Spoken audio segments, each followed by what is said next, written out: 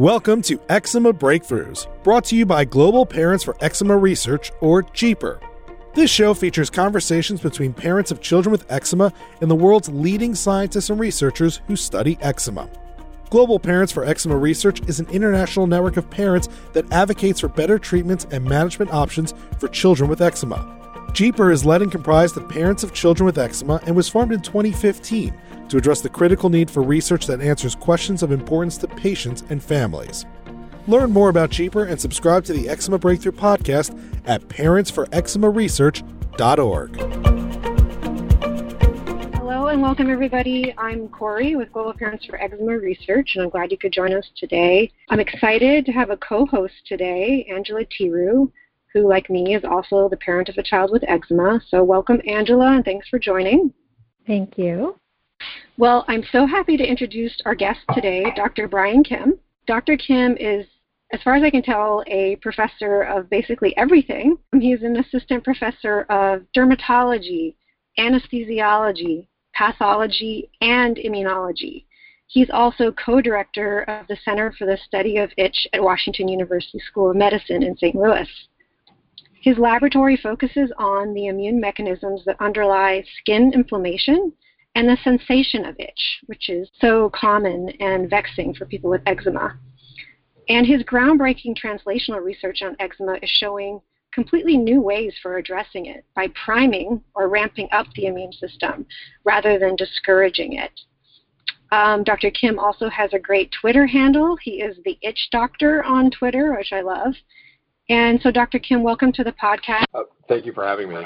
I was reading about how you came up with this discovery about natural killer cells, and it's so interesting kind of how you figured it out. So you were treating people with eczema, and you noticed with their lab tests that they had low levels of natural killer cells, which, just as the name suggests, natural killer cells are fighters that the immune system uses to fight off invaders and infections. So you took that observation to your lab and you studied it in mice and found this association between eczema symptoms and low natural killer cell levels. And you studied that further, and then you had this great paper that came out in Science Translational Medicine on that topic. But for us in the eczema community, this finding is so counterintuitive because so far all eczema therapies have focused on trying to quiet the immune system instead of ramping it up, as you would with natural killer cells. So I wanted to ask, first of all, how do we make sense of these two completely seemingly opposite findings or approaches to treating eczema, and why would they both work? You're asking a very good question, and we're so focused on understanding how things go wrong with your immune system to cause eczema, and that's appropriate, and we think about this a lot as scientists, but what we kind of missed out on is the idea that maybe there's a way that your immune system could just do something right and correct itself. With our increasing understanding of the immune system, that you could mobilize a very specific part of the immune system to then regulate and kind of ward off the bad players in the other parts of the immune system. And that's really kind of the basis of this kind of therapeutic approach, and which I think goes completely counter in terms of the approach, not in terms of that they're incompatible. They're completely compatible, what we're describing, but rather that the approach just comes from the other end. And I think that this is what we really want to get at the end, is how do we train our immune system to act appropriately? So, in the case of cancer or an infection, the natural killer cell would be going after something. In the case of eczema, what is it doing, I guess?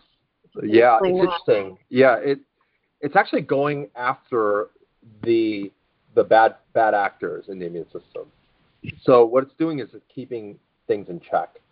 I grew up in Alaska, and we watch the Iditarod every year, which is the big dog sled race. You have the lead dog, which is really, really important, and it has to be at the front. You can't have the second or the third in line try to jump up front, or otherwise the whole sled crashes.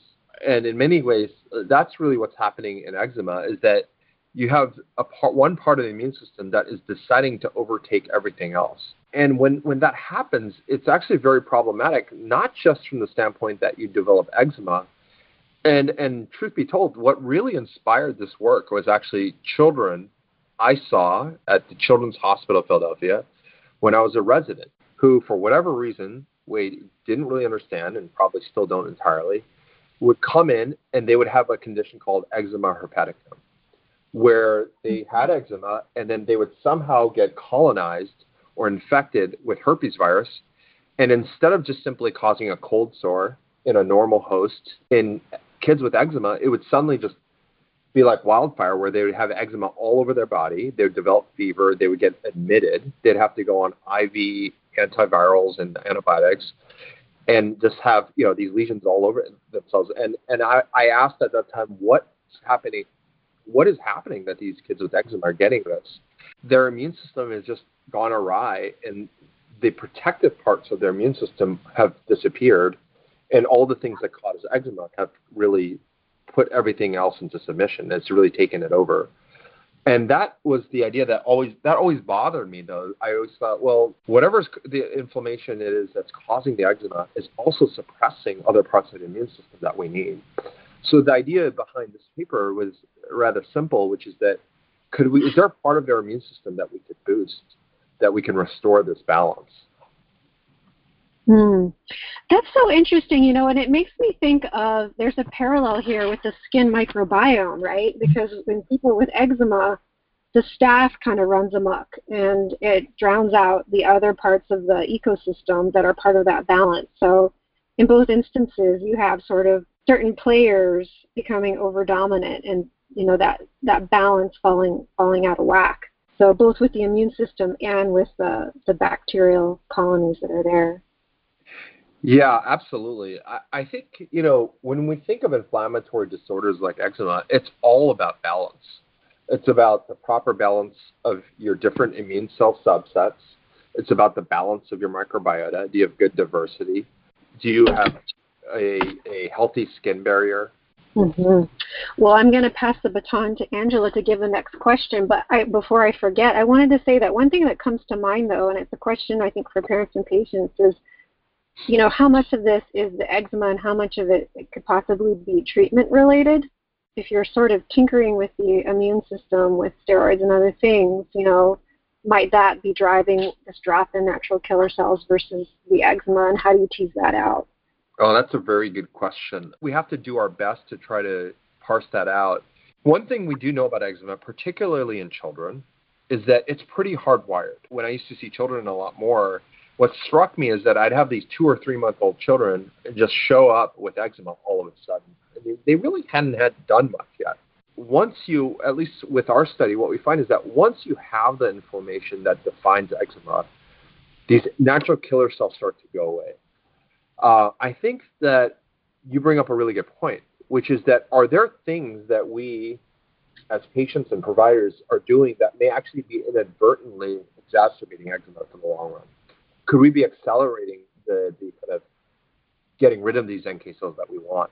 I think it's very possible. We've already done that a lot in eczema, to be quite honest with you. For instance, in general, people with eczema should not receive oral prednisone, but we see it happen all the time. I'm not blaming anyone. I get it. The patient wants it. They just want that temporary relief. So does the provider. So we do it. But is that necessarily in the long term doing the right thing? I tend to think not so. I think that that's probably not what we want to be doing long term. That was an excellent description, and I would love to sit here and listen to an entire hour of what you think are previous eczema myths. We understand that eczema is exceedingly variable from person to person. Patients respond so differently to different treatments. Might this approach help those patients who have not been lucky enough to respond to existing treatments thus far? Is there a way to know who would benefit from this natural killer cell approach? And wondering if there's a reason to think that this might be a new, safer option. Yeah, it's interesting. You guys are asking all actually very difficult questions that are all the right questions, though.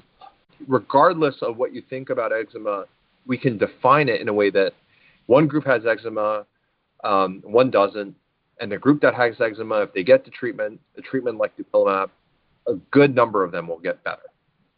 And that's true, right? But I think what you're asking me is, but a lot of people also don't.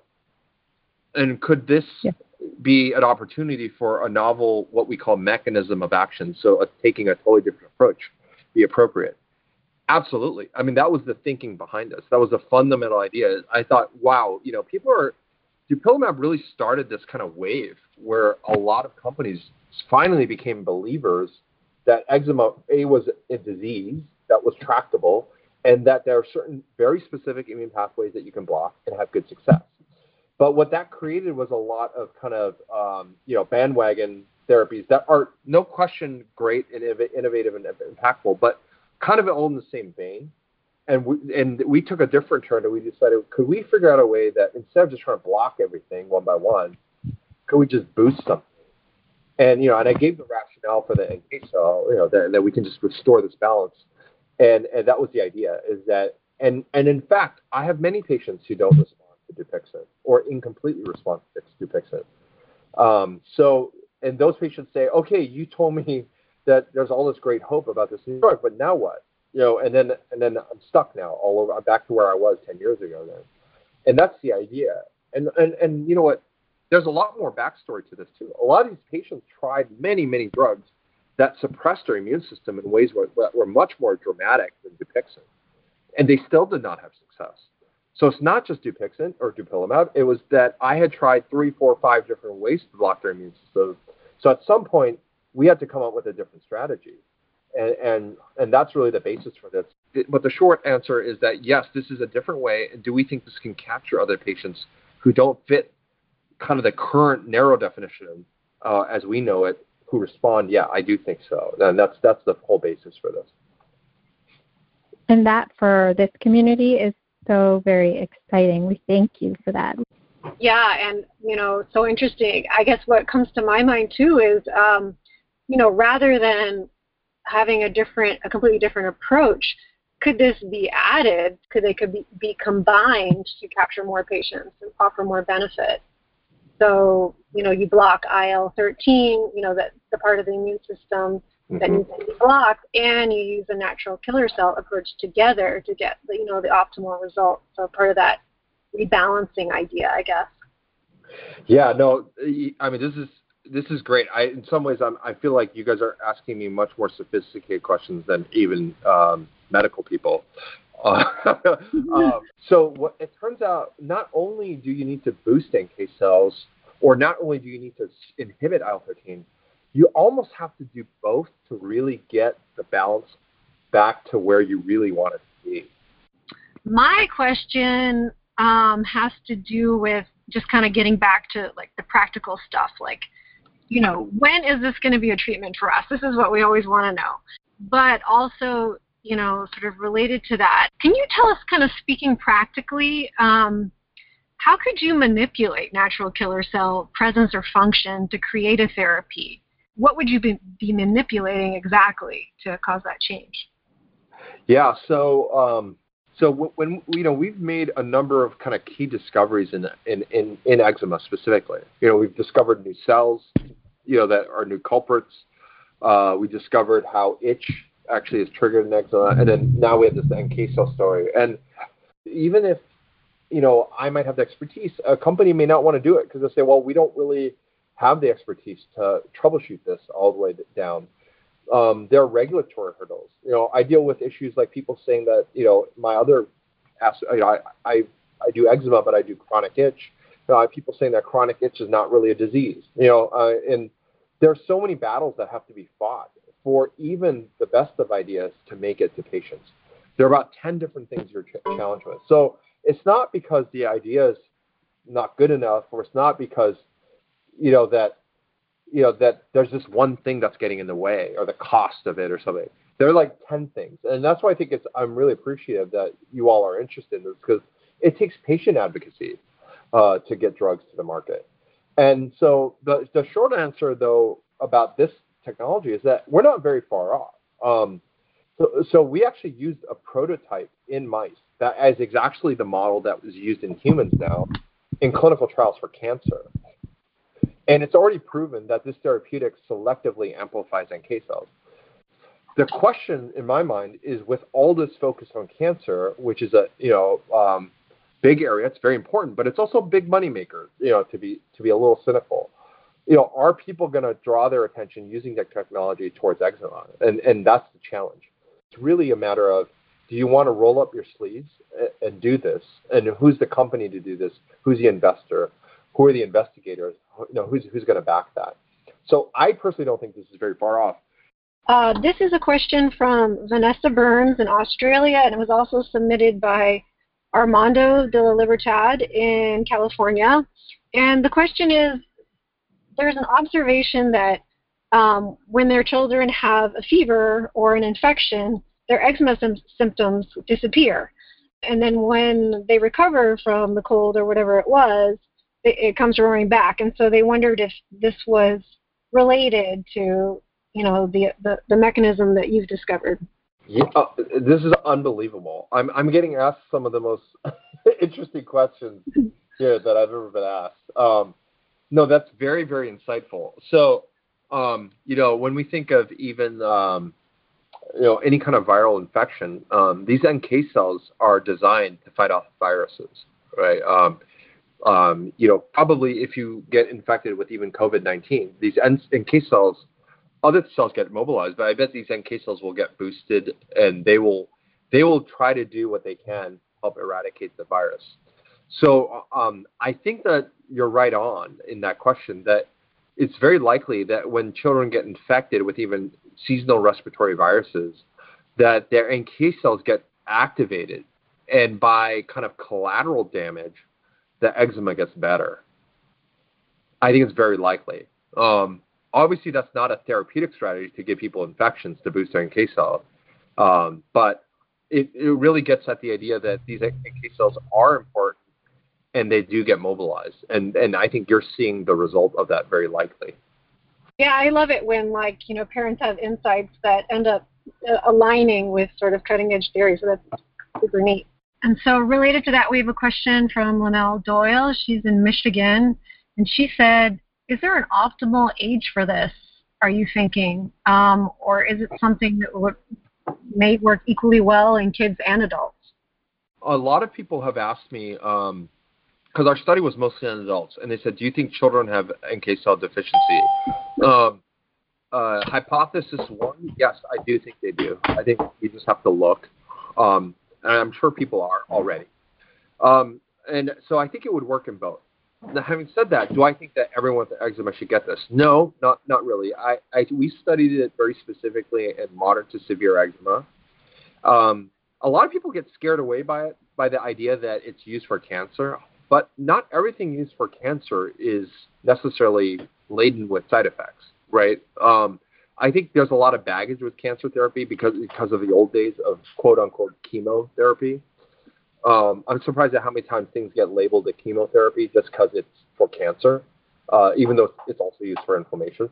So I think there's some baggage there that we have to get past for therapies in cancer. This would make sense across the board, but there are certain populations that I would like to start in, more severe patients. I would like to obviously start in patients who have NK cell deficiencies, and importantly, patients who suffer from more complications related to infections. These patients with eczema herpeticum, patients who get, there are other viral infections that people get and children get. Lots of times they'll get a lot more in the way of molluscum, warts, not just staph, but strep infections as well, even Coxsackie virus. There are a number of other complications children get.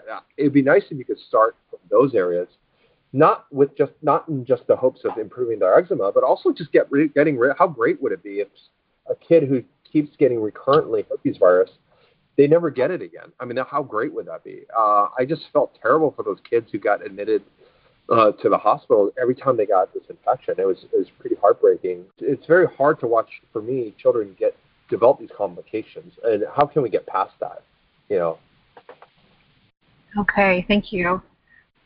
I do have a question, but it's really more presented as a preview. Very quickly, you mentioned new information that you're learning about itch, and I know that would probably take too long, and we would love to have you back for an entire hour to talk about itch, but I was wondering if there was a way that you could just give a quick preview of something new that you've learned about itch.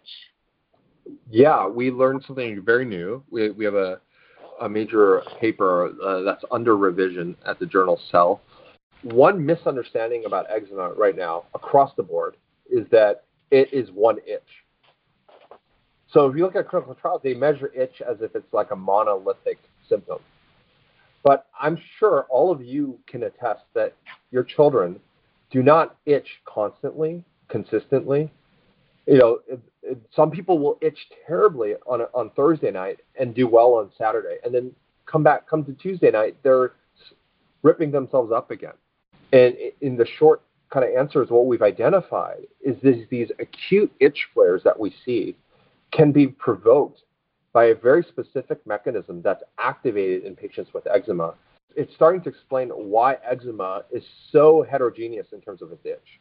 So in other words, one person, I could have allergies to Japanese cedar pollen, while Angela might have allergies to house dust mite. And depending on what we get exposed to that day, we may have an incredible acute itch bout. And we figured out a mechanism that drives this process. And it explains why we have these huge peaks of itch in patients. And I think this is very important because it's unveiling that itch is actually very dynamic. It's also complex and heterogeneous in eczema. But that's not to say, I don't want to go back to the idea that, itch is just too complex, you can't understand it. It's quite the contrary. It's complex and we understand it. And now it gives us greater resolution to better understand how much itch is actually affecting patients with eczema. And furthermore, importantly, how we can target it therapeutically. Great. I wanted to close us with a question that we ask all of our guests, which is, it's a choose your own adventure question. So either what is the most exciting area of eczema research right now? Or B, what does eczema treatment look like in 5 to 10 years? Well, maybe I'll blend the two. Where do I see eczema research going? And that's most exciting. I think that the future of eczema research is understanding how the brain connects to inflammation in the skin. I think that a lot of what we don't really appreciate is how much having a disease like eczema affects your brain, and in turn, that your mind is actually incredibly powerful. I think we've often thought of the mind as being kind of divorced from inflammation, but we know that things like stress, anxiety, in of themselves have their morbidity, but what we think, I'm a neuroimmunologist, I think that these kinds of things actually regulate inflammation and itch. And that we need to deeply understand how, say, if you've had eczema for 10 years, what it's done to your brain, and in turn what your brain is doing to now make your eczema worse and propagate it. Wow, that is so fascinating. I can only imagine the complexity in teasing that out. So, yes, that does sound like a really exciting frontier for research. Well, that brings us to the top of the hour, and so on behalf of Angela and I, as well as our group, thank you so much for your time. I'd like to invite folks on the line to join me in thanking Dr. Kim for being a guest on our episode today. Thank you, Dr. Kim. It's been such a valuable hour. Thank you. Thank you all. Thank you. Yes, thank you, Dr. Kim. You've been listening to the Eczema Breakthrough Podcast. To learn more and join Global Parents for Eczema Research, or to subscribe to this podcast, please visit us at parentsforeczemaresearch.org. Thank you, and we'll see you next time on the Eczema Breakthrough Podcast.